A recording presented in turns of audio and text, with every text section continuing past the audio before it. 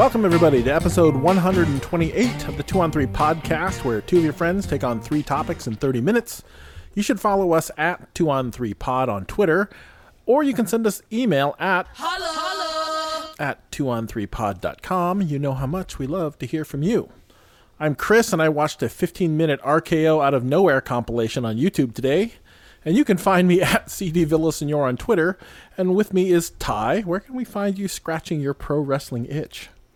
Well, you can find me doing that at SEATJK, and I enjoyed the shenanigans going on over the Orton household. I don't know how I stumbled into this RKO video. I just sort of did, but it's such a hilarious and fun finishing move. I don't know how it hurts you. I guess it's sort of like a stunner, right? It's sort of. I think that you're dragging the face down onto the shoulder into the ground. I think it would hurt if it was on like the ground. But it hurt you too, the giver. The giver also takes some punishment on that one. But what I realized after watching 15 minutes of RKO setups is that it's extremely dynamic, and you can do it from a lot of different setups. You can do it from like 1,000 different setups. Yes. And I don't know why I fell into a pro wrestling hole this afternoon. I just sort of did. Well, I saw the Orton family specifically on Instagram doing there was just 3 or 4 videos of the 4 of them like RKOing each other into the pool. His wife gets him at one point. It's good. It's a good pool. It's a good pool finisher. My favorite pool wrestling move was always the 3D. You remember the Dudley Boys? Oh yeah, 3D. And so you need 3 people, right? Yes. Because you need the victim, and then the one person has to lift that person up by the legs and fall backwards, and then basically the other person leaps and does an RKO. And RKOs. Then. Yeah. Yes. Yeah. Yes. So it's it's terrific. And there was a recent Twitter video of some young boys doing some wrestling finishing moves near the pool. Mm-hmm. And there's just a lot you realize which ones you can do in the pool, which are kind of fun and like things like a pedigree are just too static. Mm-hmm. Like there's just a lot of things that are too static. Yeah, like a pedigree, a rock bottom. These are moves you do to your children on your bed. Right. Like we're on the bed, I'm going to rock bottom you like down onto the mattress. Right. Pedigree you. Yeah, like a good classic suplex is nice for the kids just to whip around. Yeah, that's it. But anyway, so thankfully, before we start the show, as we're chatting away, we got a chance to get out of town, which was nice this week. Took a couple of days off work. It's funny because they're telling you got to take some. Everyone, please take some vacation. Mm-hmm. I'm like, because everyone just feels like they're kind of half on vacation anyway. So I don't think people are using it, and they don't want to get to Thanksgiving and figure out that the entire company has 4 weeks of vacation on the books. Right. It has been a pretty bad vacation to this point. Yeah. So it was nice to get out of town. We got out of town together, not like boyfriend and girlfriend. Well, I came to the same place that you were to play some golf. Yes. And then I stayed at that place and enjoyed some of the resortness of it.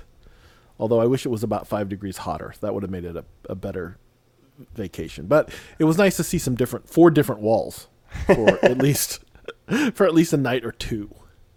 But so I'm feeling very refreshed.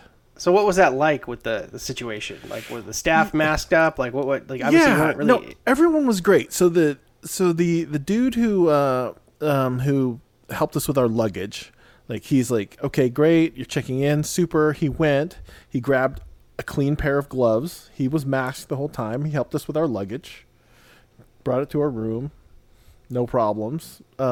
Seemed like he had it down. All the staff was very courteous. They all had masks. They had automated hand cleaner, like you Germ-X. Stick your hand underneath it? Everywhere. Nice. So pretty much around every corner, near every in every elevator bay, all that kind of stuff. So it was very easy to stay clean. And I think they're operating at some fractional capacity. So things seemed very clean when we checked into the room and stuff like that. So I felt pretty good about it. It's one of those places where you can open the windows and open the patio door, so you didn't have to rely on the air conditioning and all that kind of stuff. So it felt like a pretty good situation from the COVID standpoint. Good. Well, it's good that you got out of the house. Yeah, and the pool was again operating at like fractional capacity. It was easy to stay away from people. Okay. And I was able to check my box for 2020 that I do this underwater swim. It's probably about, I'm guessing it's probably about 100 feet. Okay. Of underwater swim from one end of the pool to the other. So I was able to accomplish that this year again, even though it was quite difficult. But I made it. But it wasn't easy. So I guess I need to practice more. I guess I should start swimming or something again, because I kind of like swimming, but it's just kind of a weird thing to try to fit into your workout and your day. I always hated it because you can't listen to music. I think you can now. There's like some headphones you can get or whatever, but like I don't know how well that would work. It seems it's like too boring. Yeah, it's too monotonous for me. It's just like I don't really like. I mean, I used to like swimming, I guess, but as an exercise, that's not really something that appeals to me. Yeah. The idea of getting in a pool right now. I mean, I guess it's built full of chlorine, right? It's built to kill germs. It's still, there's. I mean, I'm not going to the Great Wolf Lodge. I'm not going to the indoor water park that's full of pee and poo. Fair. Anyway. All right. Well, today's show's it's a little bit movie heavy. So we're going to talk a little bit about the movies everyone has seen, quote, everyone has seen. We're going to talk about how much people get paid to do this stuff. And we're going to have a little movie quiz. Every time I host, I like to do a little quiz. This is your thing now. I don't know. I'll get away from it, I'm sure, at some point, but I don't know. It seems like the right thing to do today. Okay. All right. Let's do segment 1.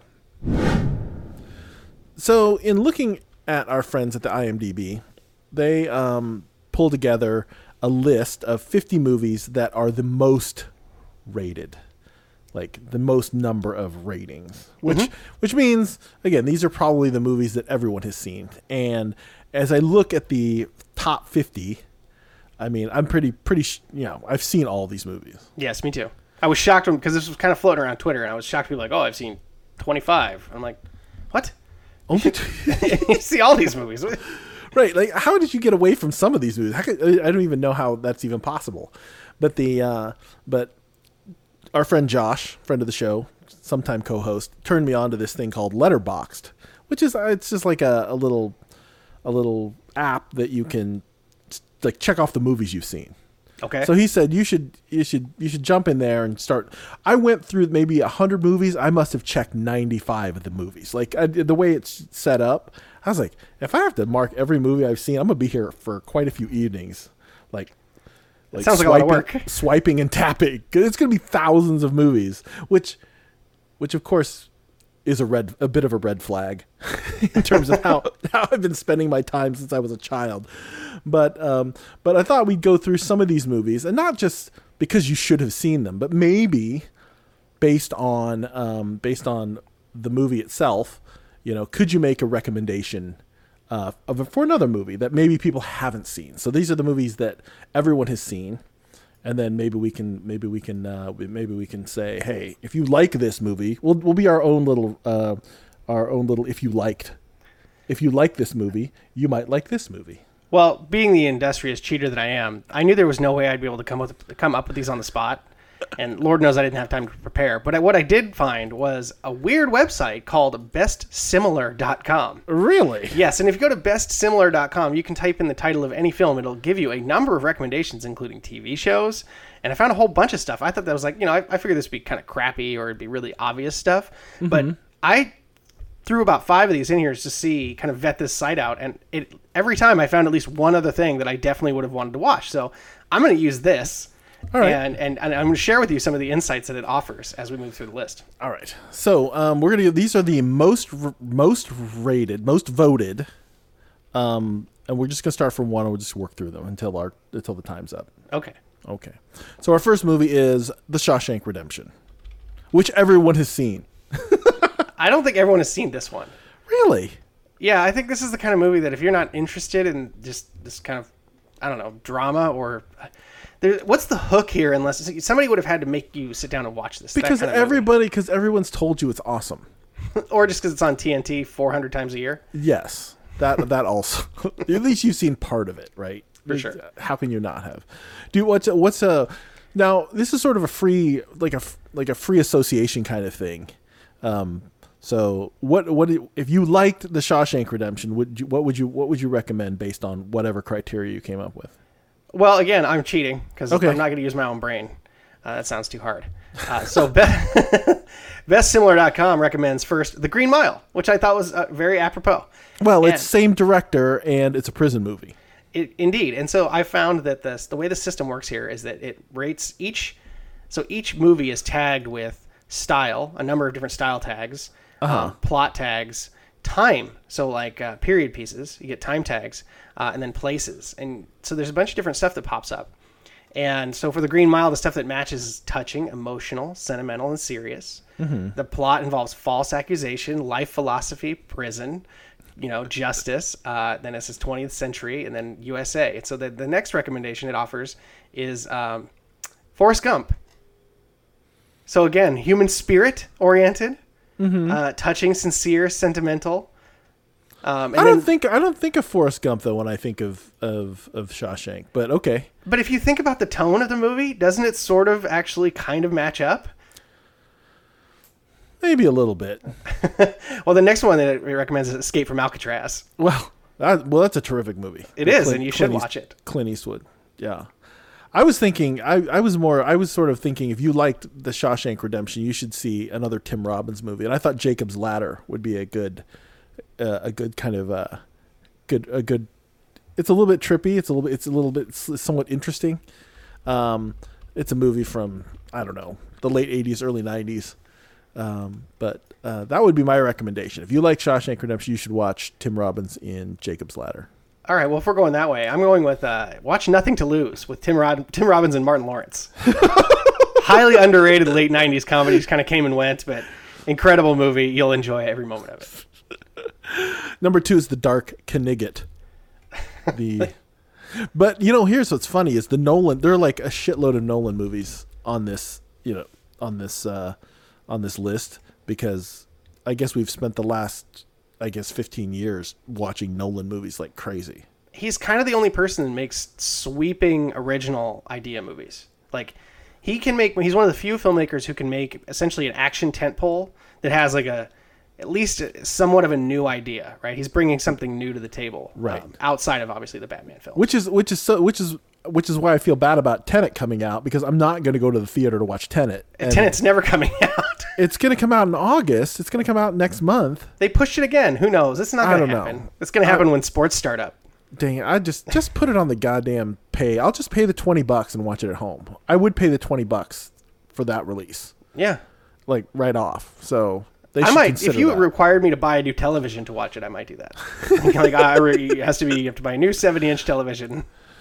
But if you like The Dark Knight, what are you going to recommend?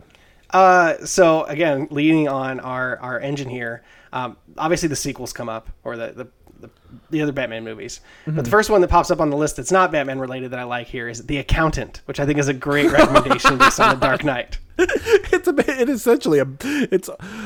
basically a Batman movie. It sort of involves Batman now.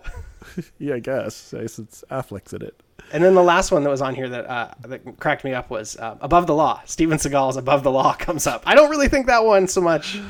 Above the Law is a tremendous movie. I mean, I guess it's a vigilante movie. Yeah, it was like Seagal's first movie, it's great. I mean, it really is good. His wife is Sharon Stone in this movie. And Seagal's kind of like, he's a skinny, lean. It's the first time you got to see that whole Aikido thing play out on screen. It's so good. He actually looks handsome. Yeah, and before he got like really weird and puffy. Oh, the other tag that these movies all include that I wanted to tell you because it cracks me up is audience, and this one is listed as Boys Night. Boys Night. I was going to recommend what I would consider the other great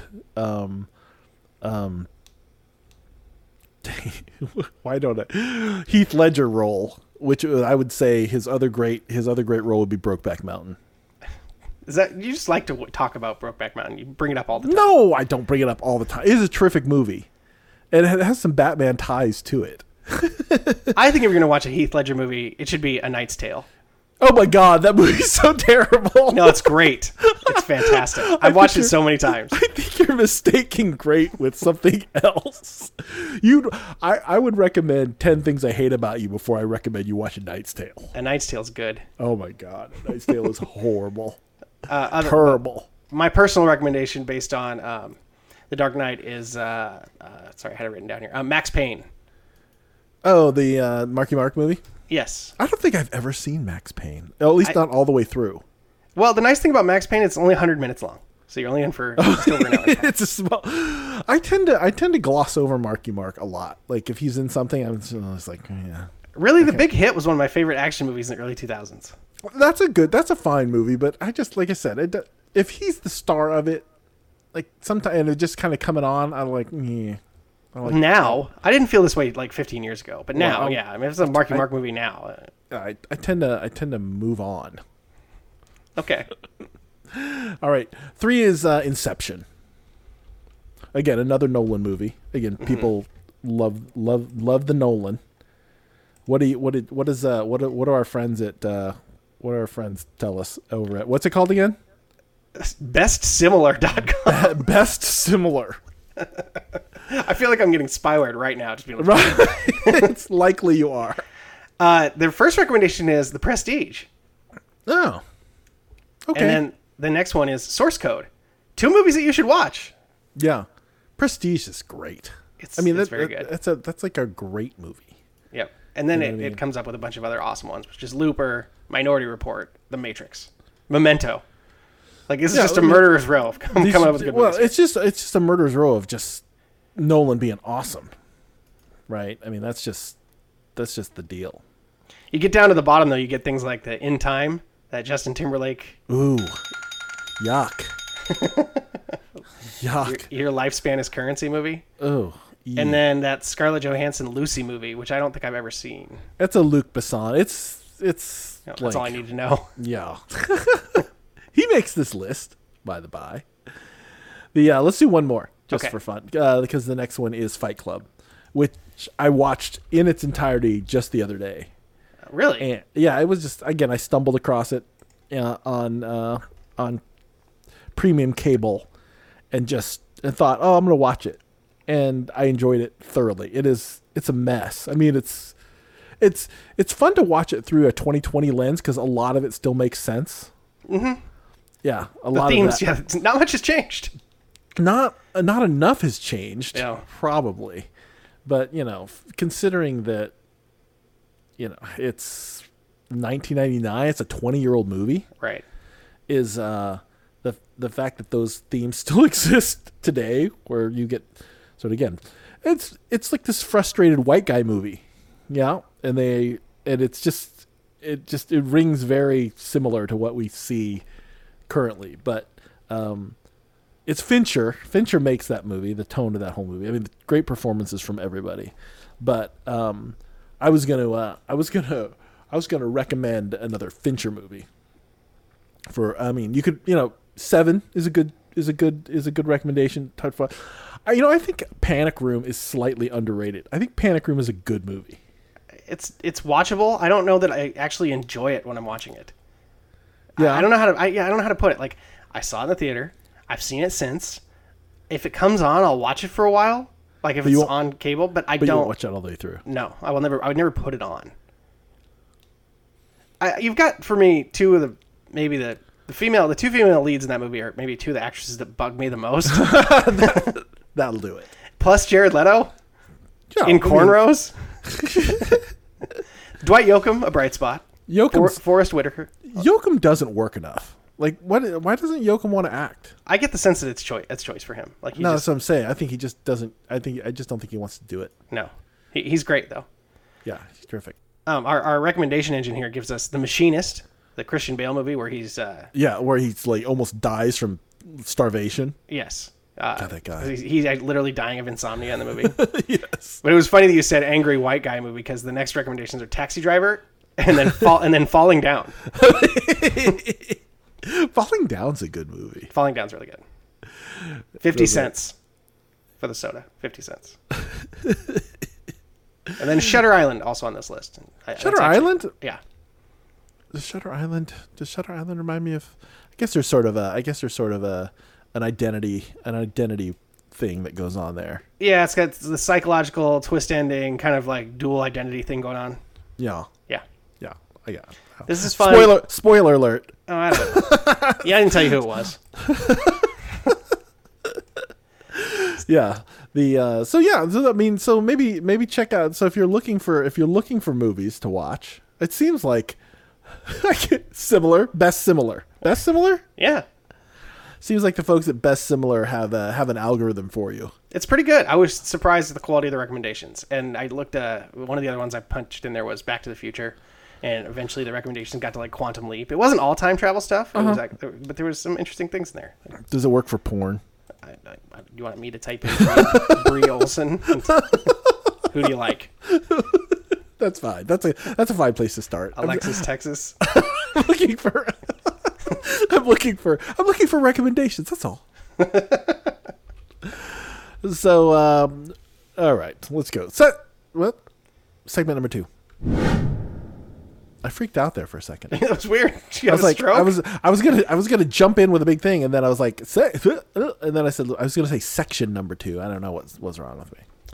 Anyway, so this week, big news in the sports world that Patty Mahomes signed his big, huge, disgusting contract extension for in the neighborhood of $400 million. 10 years, $400 mil. I saw up to 503, right, in total value. Yeah.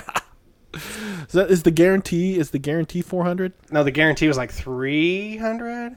Yeah, all right. You think I could have looked this up in advance? That's okay. Right? That's fine. I mean, I was just working off whatever headline I saw. That was so this says 10 years, $503 million. But it says up to, right? So up to, right. So means. You know what? Yeah, we don't know what the guarantees are, but it's a lot of money. It's a lot of money. Let's call it $400 million, and then let's just call it $40 million a year. It says $45 million a year. 10-year. So here it says the 10-year extension is worth approximately $450 million. That's $45 million per year, not $503 million over 10 for an average annual value of $50.3. I don't understand the clarification. Yeah, I don't know. Sports contracts are confusing by nature. You have to be a lawyer and all that other stuff. That's why all those agents are lawyers. So, but I was thinking to myself, well, how would Patty Mahomes do in Hollywood, since we're talking about movies today? And I thought, let's plug him into the top 10 most profitable big earners in 2019. Okay. Now, I'm going to give you a chance to ask. I was going to ask you, who do you think it was the number one 2019 earner? We'll go with men. We'll start with the men. Like the highest paid actor last year. Yeah, who made the most money from movie salaries? Well, I mean, my inclination is to say DiCaprio, only because I think he's he has the single highest fee per movie right now, but he only makes one movie a year. Right. So I'm going to say Denzel Washington, because those Equalizer films aren't messing around. Apparently he's not getting paid very much. No? Denzel is not. No. Number one on our list is Dwayne "The Rock" Johnson. And how much do you think Dwayne made last year, 2019? $140 million. He should have. 90 million, 89 million bucks. So it's at like 4 movies? Yeah, I mean it was it was a Jumanji movie and like Hobbs and Shaw and some other whatever rock was the Skyscraper movie this year? In 2019? Yeah. I don't know. The Skyscraper movie is terrible.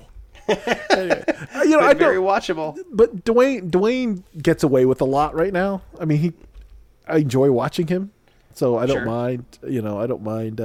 It doesn't surprise me to see him at the top of the list. But $90 million, twice as much. I mean, and plus he's got a clothing line. I mean, he's doing better. He's doing better than Patrick Mahomes by a fair bit. He doesn't have to play football either. No, he gets a stuntman to like take all those hard bumps now that he doesn't have to be a pro wrestler. And only because I know somebody cares. The Pat Mahomes injury guarantee is $140 million of guaranteed money in that contract. Yeah, that's pretty good. 40% not a bad deal. You can probably get by. Yeah, if terrible things happen, which I hope they don't. Number 2 on this list is Man, I'm trying to think of who worked a lot. I don't go to the movies anymore. There are a lot of there are a handful of Avengers on this list, and this is one of them. Which Avenger made the most money in 2019? I'm just gonna go with Chris Evans because he's my favorite. Oh, Chris Evans is down the list a bit, but this is the other Chris Hemsworth. And he made $76 million last year.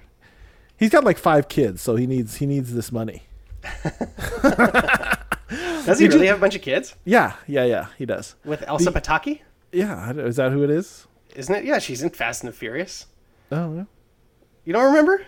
Elsa Pataki. She's married. Wasn't she the zombie girl on the CW? I don't know. I don't know. I'm confused. She's definitely married to Chris Hemsworth. Okay, great. For sure. They have I think they have a bunch of kids. He needs the money. Did you see the Netflix with what was the Netflix actioner? The Chris Hemsworth movie? Yeah, it's just called. I have no idea what it's called. It's called Chris Hemsworth Netflix movie. Yes. Might as well be. God, what is it called? Extraction? Extraction. Very good. I really had I was drawing a blank. Reach into the cobwebs my brain he made 76 million. Wow, good for him. Yeah, the next Avenger.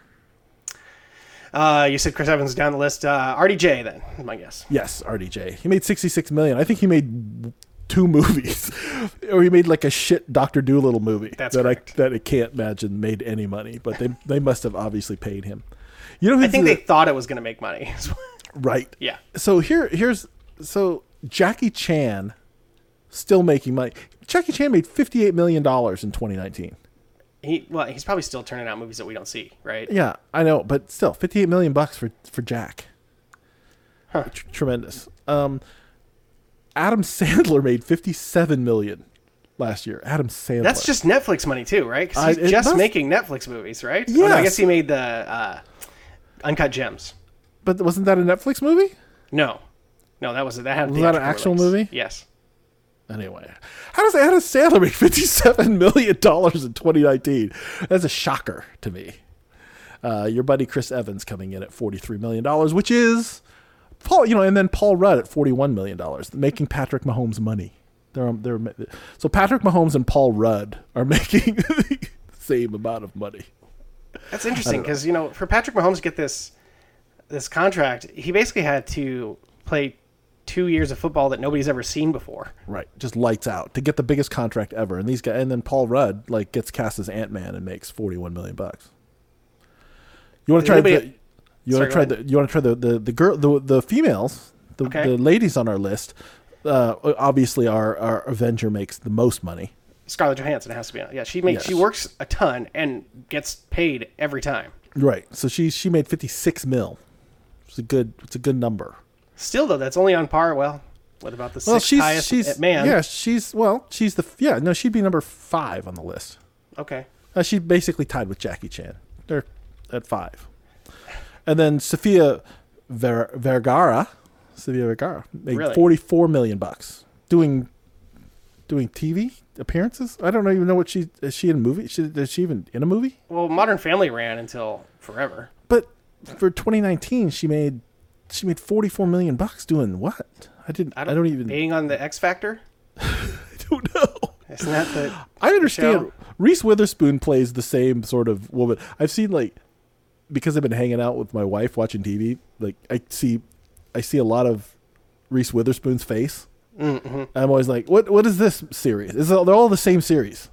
She's the same person always. She's like, how Kevin Costner's always like a cowboy. Sure. She's always Reese Witherspoon. She's always this sort of, now she's like this suburban wife who's in some sort of distress. Yes. And I'm like, what series is this? I don't know. Sharp little tiny burning things. I don't know. They're all that. They're all this thing where she's sort of freaking out. It's like, why is Reese Witherspoon freaking out this time? Little fire lies everywhere. I have to ask my wife, why is Reese freaking out here? And why is her husband Pacey? And why is Pacey all old and fat now? Well, come on. That happens to all of us.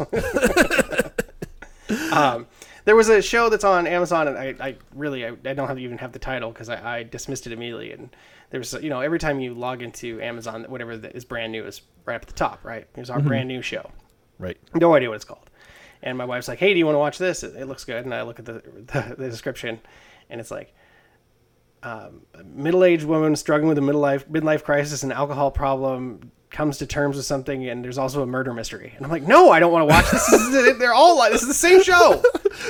I don't need to see this again. Yeah, and then my wife was watching some show with Christina Applegate, where she was the suburban woman mom, like having a complete crisis. I don't know what that movie was. I mean, hey, look, a lot of these shows are really well done. I've enjoyed quite a bit of it. I liked Big Little Lies, entertainment-wise. Prestige drama on streaming service and on cable, or it's big money these days. Why can't we Can't we mix like one of the Kevin Costner shows with one of these Wine Mom shows, like so we can both get something out of it? Like, can't we somehow have? Can't we cast Jennifer Aniston as because they were in a movie together before, then Costner's like the shitty old man and she's the wife in crisis, and then we can just all watch it together. Right. Yes. It would be fine. It'd be like a Western. Yeah. But then she'd have like modern wife problems. Yeah, or like make Tin Cup, but like blow out the Rene Russo part. Give me all the backstory and all of her problems. Right. See now we're thinking. That's exactly. Let's bring the husbands and wives together on the couch. Yeah. To watch a series. I need something a little bit more than, we watch Little Fires Everywhere, and I know it's based on a book, so you're going to stick to the source material. But like about 3/4 of the way through, I was like, why do I care about any of this? why are any of these people the only person I watched it off and on as it went through? Mm-hmm. Like 20 minutes here, 30 minutes here, as my wife was watching. I was like, man, Pacey should have been gone a long time ago. Like I was like, why is Pacey still hanging out here? This is terrible. Well, so that show, I don't want to watch Kerry Washington make that face anymore. Like, I don't like it. I like her acting. I don't like it. I don't like her I'm upset and freaking out face. Yes. She goes to that. It seems like the go-to move. And it's not like, hey, women should smile and I want them to be attractive. It's not anything like that. It's just, I see this all the time. Yes.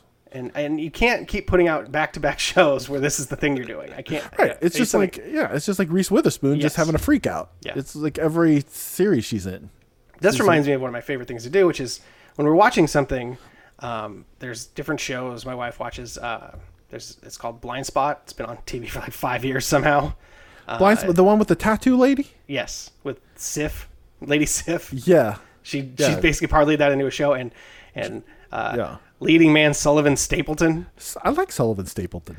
Here's my question for Sullivan Stapleton. You've been on this action show for 5 years. Have you ever thought about working out? No, that's his thing. Yeah, but he's somehow like a super agent who it was the same thing because he was on this show called Strike Back. I know Strike Back. Yes, he was on several seasons of Strike Back.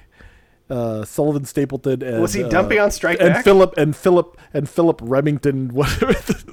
Yes, he was, and he's like this super soldier, like this highly trained like soldier fighting man, and he sort of had that softness like that. Like you could do a little gym time, a little bit. Was he doing the one guard full beard the whole time too? Yes, yeah, and he's in the second 300 movie, and he's not even ripped. That's great. Not that I was watching that second 300 movie. Right. I think I've seen it once. I have no memories of it. Ava Green. That's all you need to know. Oh, right. All right. And Kaylee Cuoco made $25 million last year, which is like that's residuals. That's why Sofia Vergara's on that list too. Yeah. That's TV residuals. It's like I'm on the most popular sitcoms in the world, so I just make tons of money. It's just piling up. Well, the last thing I was going to say, sorry, is that I finally watched The Long Riders. Yes. It's not very good. What? It's not very good. All right. Whatever. First of all, was there drywall in 1850? Because the first bank robbery looks like it takes place in an office building. But so the thing about it is though, there's something going on. What I was getting at with Blind Spot, which we totally got sidebarred with Sullivan Stapleton's lack of dad bod. But so in that show, there are two characters, the computer people, basically. Okay. Patterson and Rich.com are the character names. Okay. I just want to watch the show about them. Like, whenever they're on the TV, like, I want to watch the 20 minutes of the show that is just the two of them doing their thing. Like, that's great. And that's how I felt about The Long Riders, too. I want to watch the show with Stacy Keach and David Carradine. Or the movie. I don't care about any of the other people in that movie. Right. And I don't understand why more of that doesn't happen, I guess, when you see something like, what was going on in 1981 that no one sat down and watched this and said, hey, when we cut this together, the only good parts are the parts where Stacy Keach and David Carradine share a scene. We should do as much of that as possible. Yeah. Well, they had a story to tell, and it was a less sophisticated time, I guess. But they get shot the hell up, though. Well, yeah, that's what happens to Jesse James. That's how it works. I mean, he gets shot up later, but they get shot up in that town. It's pretty sweet. That's a pretty sweet scene. And again, my dad took me to that rated R film when I was 10, which was it's a soft R. we have different standards these days. They didn't have PG-13 back then. That would have been a PG-13 movie for sure. Yeah. All right. Segment number 3. All right. So the hot deal on the Twitter these days is the describe something as boring as possible, which is a fine thing. I think we did something very similar a little while back. What was that one? What did we do? I think it was like November of last year. We did the sort of give me a more realistic description of a movie, or describe a movie in a way that is accurate but unexpected. And it was sort of based on that old Wizard of Oz one. It was like a woman kills the first person. A woman travels to a foreign land and kills the first person she meets. Then she teams up with 3 other people to kill again. Right. Yes. Yeah. So that's been all the rage on the social media. So it's basically explain a movie, describe your favorite sports moment, describe your balls. I don't know. Just it's got out of hand. Boring way, probably. So I was thinking to myself, hey, there is an industry completely built for describing movies, and that is the person who has to work for Comcast Xfinity, who has to write the description of the movies that come out. So I'm going to read a description of the movie. Okay. And you're going to tell me what movie it is. Okay. So this should be pretty. It should be pretty. I'll try to edit out some parts to make it slightly more difficult. Okay. Great. Okay. Can't make it harder. Right. I have to make it slightly harder. This organization has expanded to cover the globe, so have the villains of the universe. When aliens that can take the form of any human arrive on Earth, these two embark on a globe-trotting adventure to save the agency and ultimately the world.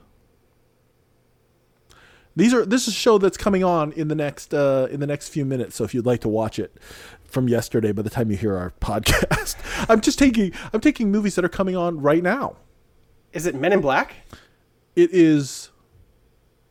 Which one? Which MIB is it? God. They've expanded to cover the globe. Oh, so MIB International. MIB International. The Chris Hemsworth, Tessa Thompson version that nobody saw. I'm still not seeing it. It's on in a few minutes. I'm not going to watch it. It's fine. Is it fine? Is it good? No. It's not good. All right. In 13th century England, a skilled archer and his men confront a despot in a local village and set out to prevent their homeland from erupting in civil war. Robin Hood. Yeah, which one? The Kevin Costner one. No, it's not the Kevin Costner. The Russell Crowe one. It's the Russell Crowe one. Have you seen the Taron Egerton one? I have, twice. God, that movie sucks. That is a terrible Robin Hood. So I watched it on an airplane first and fell asleep. So I watched it again and I was like, oh my God. I thought maybe I'd missed something when I fell asleep. Turned out no. I like this Robin Hood. I like the Russ Crowe Robin Hood. I think I've only seen it the one time. Yeah, it's good. It's a Ridley Scott. Which also leads sidebar that Superman in Man of Steel, both of his fathers are Robin Hood. Okay. Yeah. There you go. There you have it. Let's see here. Let's see if I can find something interesting. More interesting. Oh, this would be good. A renegade challenges the controller over the world's water supply on a post-apocalyptic desert Earth. Is that Mad Max Fury Road? No. I'll give you the year 1995.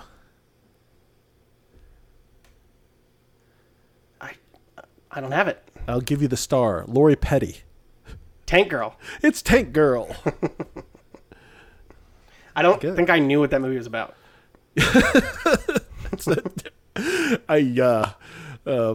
Ask Brian Schwartz. He's the staunch defender of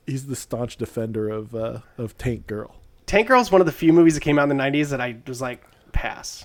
I don't want to see that. All right. 30 years ago, an astronaut led a voyage into space, but the ship and the crew were never heard from again.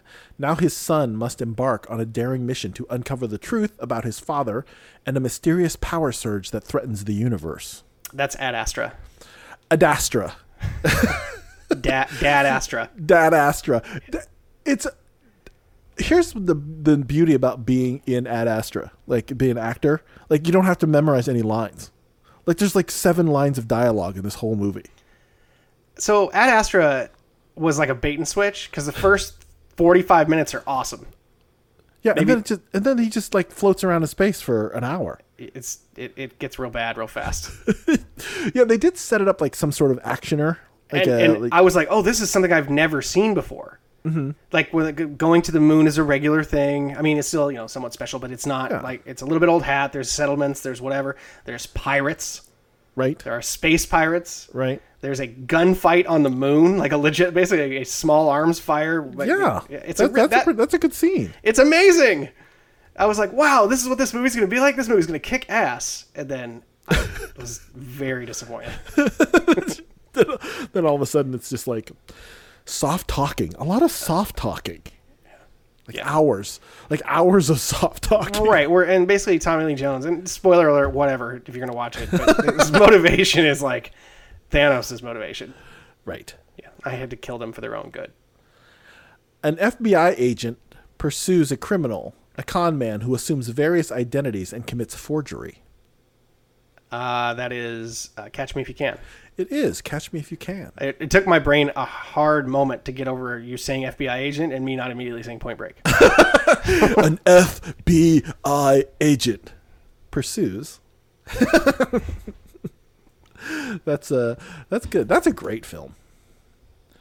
I was thinking about because you were talking about Once Upon a Time in Hollywood the other day, and it just occurs to me that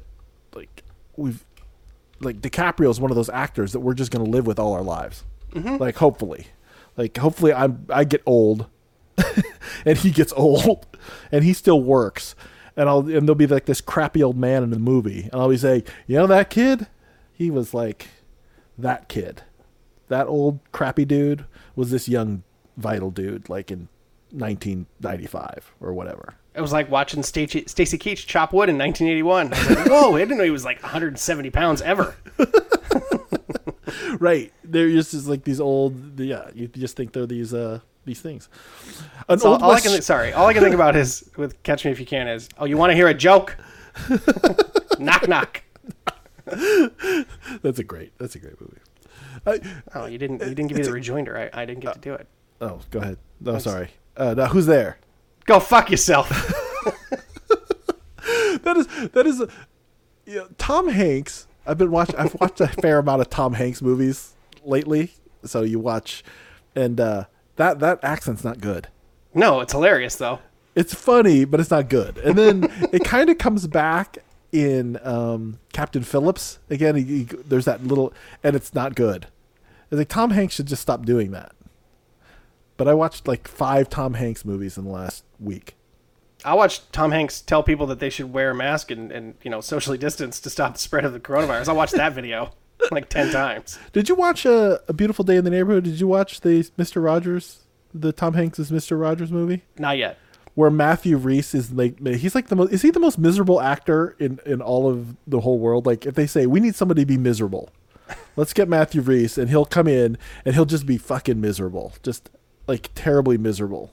Like in The Americans, he's just miserable. In this movie, he's miserable. I watched about 30 minutes of that Perry Mason show on HBO. I was like, oh shit, it's Matthew Rhys.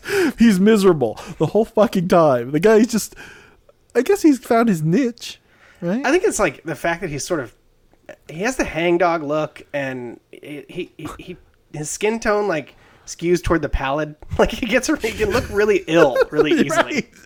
Right. But he just, every time I see him, I'm like, oh Jesus, would we have to sit through another depression fest with Matthew Rhys? Is he is he playing Perry Mason in the Perry Mason show? Yeah. It's like the young Perry Mason Chronicles. I mean, you're married to, Kerry Russell. I mean, you should be happy. You should be happier. Didn't they ruin other marriages to have that marriage? Oh, probably. Pretty sure. You leave Kerry Russell. Whatever. People make choices.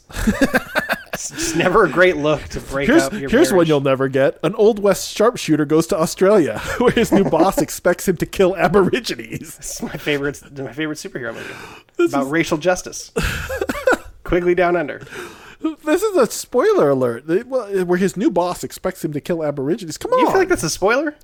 I mean, it's like it happens in the first 35 minutes. he goes down there. Hans Gruber's an asshole. He's like, I need you to kill. Yeah. And he throws him out a window. He throws him out through the door. Throws him out the French doors. Nobody throws me out of my own house. Oh, I really liked the alternate universe movies that you did with Josh with the whole thing about. I wish there were more Tom Selleck cowboy movies. Yeah, there should absolutely be like 8 Quigley movies. Wasn't there some show? This is terrible. It's such terrible podcast content. Where we're like, wasn't there some show that's related to the thing we're talking about right now? Wasn't there some some show, Longmire or something like that, or Tom Selleck? Yeah, he's in one of those. I don't think it's Longmire, but he is in some long running kind of western. Yeah, like a Lonesome Dove or something. Blue Bloods forever. Oh, is it Lonesome Dove? Yeah, it might be. We sound like idiots. Well, we are. Thanks. That's no one's. I mean, people. We have a very loyal audience. Thank you for listening to us every week. But they get that about us. There are moments of brilliance sprinkled throughout. Indeed. How about this? A futuristic cyborg wakes up in a doctor's clinic with no memory of who she is.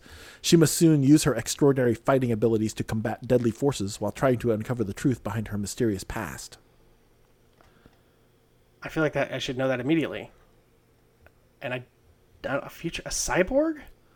Yeah, a futuristic cyborg. Is that Ghost in a Shell? No.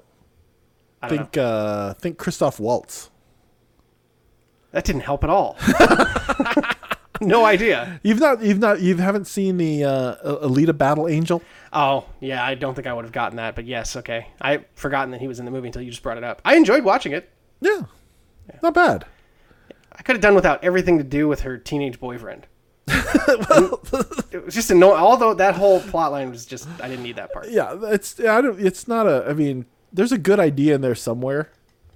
I end up watching it a lot, though. It's probably Jennifer Connelly who keeps me coming back to that stupid movie. Oh, well.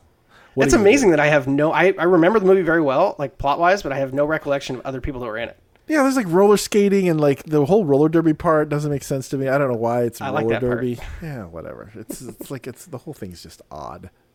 Anyway, to the person who has to do this for a living, who has to write these, they must have to write 1 billion of them, right? Because you have to not only for all these movies, but for like every TV show, right? You got to slap something under there. So between 1990, Quigley Down Under, and today, Tom Selleck's been in at least 4 other cowboy movies that I've never even heard of. Right. I mean, it's just he's there. He's just in Australia with Crazy Cora for me. That's it. And then I don't want to see him be another cowboy. That's the only cowboy I want to see Tom Selleck be. Is he like not easy to get along with? Because it seems like he should be in more stuff that's good. I think maybe he has conservative political views. Tight. Which probably limits his options. In they're getting canceled, left and right. There's no platforms for those voices. It's Tom Selleck. I mean, come on. What are you gonna do? All right, you know what part of the show this is. Now comes the part where we throw our heads back and laugh. Ready? Dad jokes of the week. Woo! Thank God we don't have a double dip this week. I thought last week was pretty solid. I mean, all things considered. All right, that's fine. I thought it was okay. So this one, I don't even think this is a joke. When I die, I want you to promise me you'll have my remains cremated. And what should I do with your ashes? Put them in an envelope and mail them to the student loan office with a note that says, "Now you have everything." It's just like, that's just like bad TV writing. Right. That's yes. How do you get rid of a boomerang? Throw it down a one-way street. I guess boomerangs are beholden to the traffic laws, I suppose. Yes, okay. For sure. The nurse. Don't worry, sir. It's a very simple operation. I'm sure it will go just fine. Patient. Thank you, nurse. That's very comforting. I was talking to the doctor. So that's that commercial, right? How you feeling? Nervous? Guess who just got officially reinstated? One of our neighbors had part of his large intestine removed. Oh my goodness, is he in a coma? No, but he ended up with a semicolon. Okay. I think there's a comma joke there also that doesn't come through when you read it out loud. Yeah. Is he in a coma? It is a semicolon. All right. Yeah. I just finished reading an article about public displays of American patriotism. It was very impressive. After I was done, I pointed at the article and yelled, USA! USA! USA. USA. USA. Yeah. More like you pooped. There's a racist joke there about USA. USA. I like the fact that Johnsonville Brats has that slogan where you can't spell sausage without USA. There's yeah. They know what they're doing over at Johnsonville. Where's Johnsonville? I have no idea. I've been to a lot of parties in Johnsonville, though. That's where the wieners live. A man who was new in town went into the Chamber of Commerce and, with desperation in his voice, asked the man at the counter, "Is there a criminal attorney in town?" The man at the counter replied, "Yes, but we can't prove it yet." Is that a joke? They're all criminals, man. That's the one I don't even get. Is there a criminal attorney in town? Yes, but we haven't. We're not. It's just a lawyer joke. Yeah, that's not good. All right, this one. The punchline there should be: was there any other kind? Yeah. Okay. That might be good either. Better than that one. All right, these last two are actually passable, in my opinion. All right. Did you hear about the man who gave up making haggis? He didn't have the guts for it anymore. I was gonna say you didn't have the stomach for it anymore, but okay. The ancient Romans only gathered once a week. That was enough for them. Come on, you like that one? That was enough for them. All right. My joke this week is for our hockey fans. Okay. Yeah. I'm glad that hockey is starting again. I was worried about the Zamboni drivers disappearing, but I knew they'd resurface again. Okay. I don't think you needed the again. I know, right? Now that I read it out loud, there's an extra again beat. And again. Yeah. All right, let me do that. Can I do this again? Sure. All right. I'm glad that hockey is starting again. I was worried about the Zamboni drivers disappearing, but I knew they'd resurface. There you go. Much tighter. Or good studio note by me. For you hockey fans, I know we have hockey fans who listen to our show. I'm a hockey fan. I'm just dormant right now. You are? You don't watch. What's the last hockey game you watched? I watched all of the last Stanley Cup run by the Rangers. I watched parts of the last third of every season almost. And then if the Rangers make the playoffs, I watch their playoff games. Oh, fair enough. And then when we get a Seattle team, I'll follow that team. Is that ever really happening? Who knows now? I don't know. At the Climate Pledge Arena. The Lemon Pledge Arena. I thought, yeah, anyway, there's lots of Climate Pledge jokes to be able to make. All right. Overtime. So this week in the overtime, you had a bit of a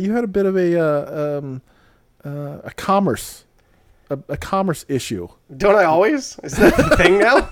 every week.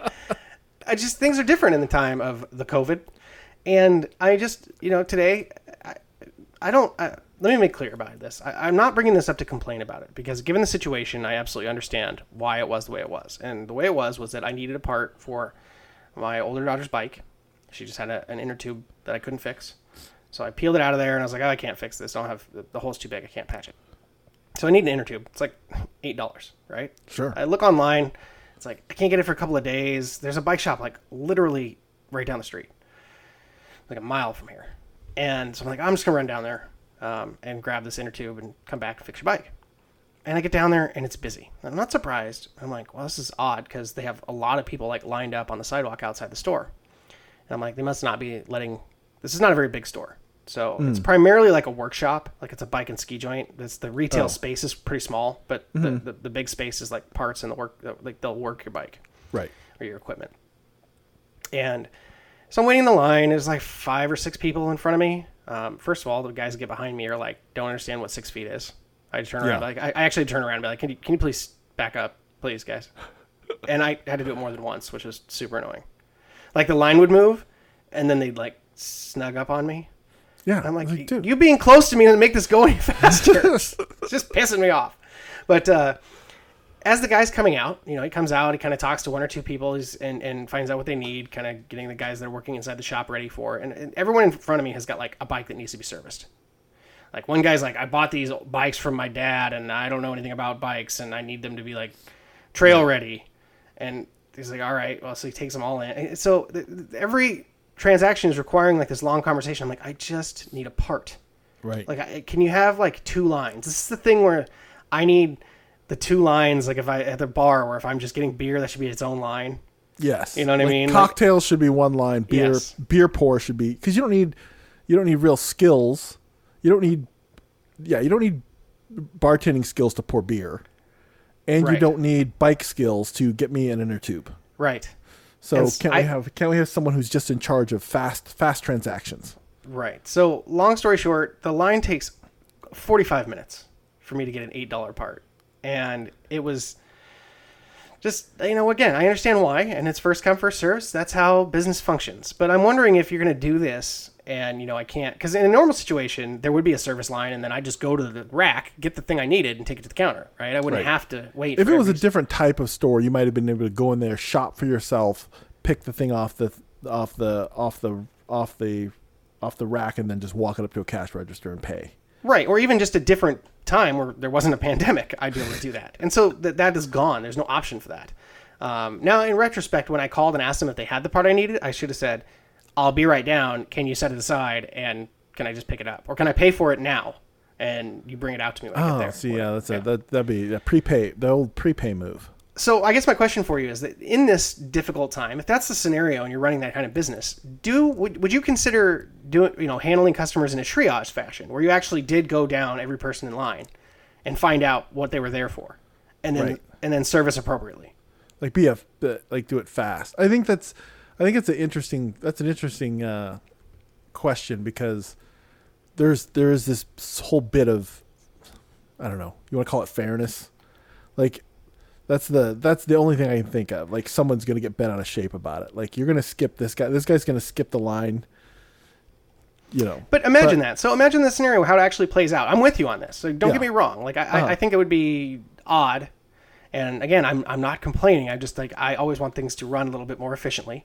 And so when I see this kind of inefficiency occur, and particularly when I have to eat shit for 45 minutes. But the person at the bike shop did come outside and talk to some people? Like 1 or 2 people at a time at the front of the line. Uh-huh. So he'd come out and figure out what the first 2 people, and he'd go back in and like they'd bring the bikes in or whatever they were doing. Mm-hmm. But I think that if you were doing a triage situation where you just, got everyone's basically order, you could service the orders more efficiently. I think it would be like, oh, you just need a part. Okay, come. I don't think anybody who heard the exchange would have really gotten bent out of shape about it. Right. Like, if I noticed that everybody out there had a bike that they were pushing along in the line, and you were just standing there, yes, I might ask you, hey, what do you need? Right. Anyway, do you need something quick? And then, I may have done that. I worked retail for a long time. I think I understand that some people are in a sort of in a longer cycle. Yeah. Yeah, but you can move people. You can move people around. I've definitely seen it happen at like a busy bar or a busy sporting event. I can't remember exactly the situation, but where like the server would come down the line at the bar and be like, "What are you ordering? What are you ordering? What are you ordering?" And like, go get all the stuff. It's the Irish thing. First, I'll take your fish order, then I'll take your drink order. Yes. Everybody give me your fish order. Everybody in the line, yell out your fish order. That way I can get your fish in the fryer now. Yeah. Maybe 2 signs on the line. Parts, service. Parts and service. Yeah. Interesting. Well, I don't think you're wrong. It's just, is it just like I know I'm not wrong. Is it just like 2 people working in that shop? It was the main guy that was handling the crowd, and I think there were 3 service people in there. Yeah. It seems like they've probably got enough people to try to work the line down. You know what I'm saying? You would think. Well, all right. And did we have anything else to talk? Did you want to talk about? You had a thought about kids and video games? Well, so I was just again. I wanted to pick your brain on this. Our older daughter, a bit of an anxious child. Yeah. A nervous bird in the parlance of Jim Harbaugh. That kills me. You know that story, right? That players shouldn't eat chicken. Because chickens are a nervous bird. Yeah. I'll never forget that. Anyway. By the way, that's not going to stop me from eating chicken, but okay. So she's playing. No, I eat chicken every day. So she's playing Luigi's Mansion 3 on the Switch. All right. And she just gets stressed out, right? Like, because when you're in a fight, right? It's a video game, so there's a sequence of things where you have to run, dodge, wait for your opening, execute the move, and then so on and so forth over and over again to beat the boss, right? Every time this happens. And every small fight is like that in some form or another in a video game. And she gets so freaked out, it sort of gets in the way of her ability to function. Because she just gets so... I can't even describe it. She gets so stressed out, it makes me feel like it's not good for her. But I also want her to work through this, right? I want her to feel independent. She needs a lot of help. She doesn't believe in herself innately. Like, anything that comes up that she's never done before, I don't know how to do it. Like I'm not all try and ask for help. I don't know how. I'm not going to do it because I don't know how. And so that's how the video game thing has happened. So when I was young, I have no memory of ever getting to a hard part of a video game and then being like, Mom, this sucks. I need help. Yeah, like my dad could get me through the 6th level of Mega Man. That's exactly what I was thinking of. It's Mega Man. It's like, this shit, I've tried it 100 times. I can't beat it. But you eventually get through it. Yeah, you eventually get through it, right? You figure it out, and you feel a sense of accomplishment. And so I didn't want to help her because I wanted her to feel that sense of overcoming it on her own. But the difference is that my parents had no capacity to be skilled at that. They couldn't have helped me if I'd wanted them to. No. My children have seen me be, competent to quality at video game play, and so they know that I can help them. Right. And so they come to me, and then I have to say no. And I'm just curious, have you dealt with this at all? Does your son do this to you ever? Yeah. No, I mean, I think they do that. My kids both play video games, and they both do things that are I think are difficult. Now they tend to live in a slow burn kind of world. I mean, they both play musical instruments and they both play golf, and those are just 2 things you can't be good at right away. Right. So they've gotten into this. They've gotten into the habit of practicing and just getting through stuff. So when it comes to video games and stuff like that, I think they have a lot more patience. But they don't tend to play video games like Mario style actioners. But you do see the frustration bubble up when they're doing other things, and I'm just like, you got to work it through. I'm sorry, I don't know what to tell you other than just try something. Right. That's usually what I just tell them is I don't know, try something different. I mean, what have you been doing? Then try something different. Yeah, I have successfully fully deflected all Minecraft questions because I have total ignorance of Minecraft. Yeah, and so I can't help. I'm like, I don't know. I look at it, I'm like, I don't even understand what this screen doesn't mean anything to me. I can't figure this out. Yeah, well, I was going to send my kids over to give your kids the Minecraft camp before all this went down. Yeah, but, my daughter has figured it out now. Yeah. And now they're both playing together. That's good. They share worlds. Yeah. And do they yell at each other for fucking each other's worlds up? Yes. Stay away from my building, goddammit. Yeah. I just put that there. Yeah. They play hide and seek too. In the Minecraft world. You could go outside. No. And actually play No, they can't. It's not nearly as fun. No, let's take the screens outside with us. Yeah, we'll take our screens outside and play Minecraft outside. Yeah, absolutely. Is that what playing outside means these days? No, I mean, we get out there. That's why I had to fix the bike, man, because I don't want excuses. Let's go. Yeah, let's get it done. Yeah, so that was fun, too. 45 minutes and 10-minute round trip, and then it took me, 4 minutes, to pump the inner tube, get the tire back on there. Like a total NASCAR pit stop, Now your tire's fixed. Yeah. Get out there, pedal the bike now. Yep. Well, good. I was just curious about the video game thing because it was just the difference for me was that I had nobody to turn to who had demonstrated competence in the field, and they don't want to hear it from me when I'm like, part of this is trying things over and over and over again until you get it. I think that's a thing that because we didn't have Google growing up either. I mean, there's so much information and stuff that they could just go get. Like, oh, I'll just look it up on Google. I'll just YouTube it and I'll learn how to do it. Like, there's no shit. I don't know what to do. Why don't I just break it apart and see if I can put it back together? I mean, that just doesn't exist for most kids anymore. Right. And it's the same thing with video games. It's like just look it up. Just go to YouTube, look it up. I don't know. Right. It's sort of like all the basic tasks associated with human knowledge have been cataloged. So the only real value now is an expertise. Like, general knowledge is not particularly compelling anymore because anyone with enough wherewithal can go look something up and figure out how to do it.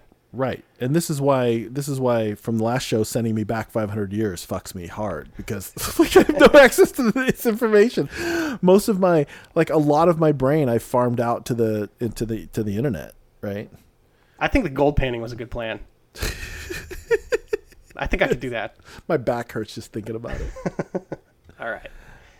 Well, that's our show. Our thanks to all of you for listening to the 2-on-3 Pod, where we hope you're staying safe, staying healthy, and keeping your head above water. If you don't already, please subscribe and or review via your favorite podcast provider, and don't be shy about sharing your thoughts and suggestions for the show.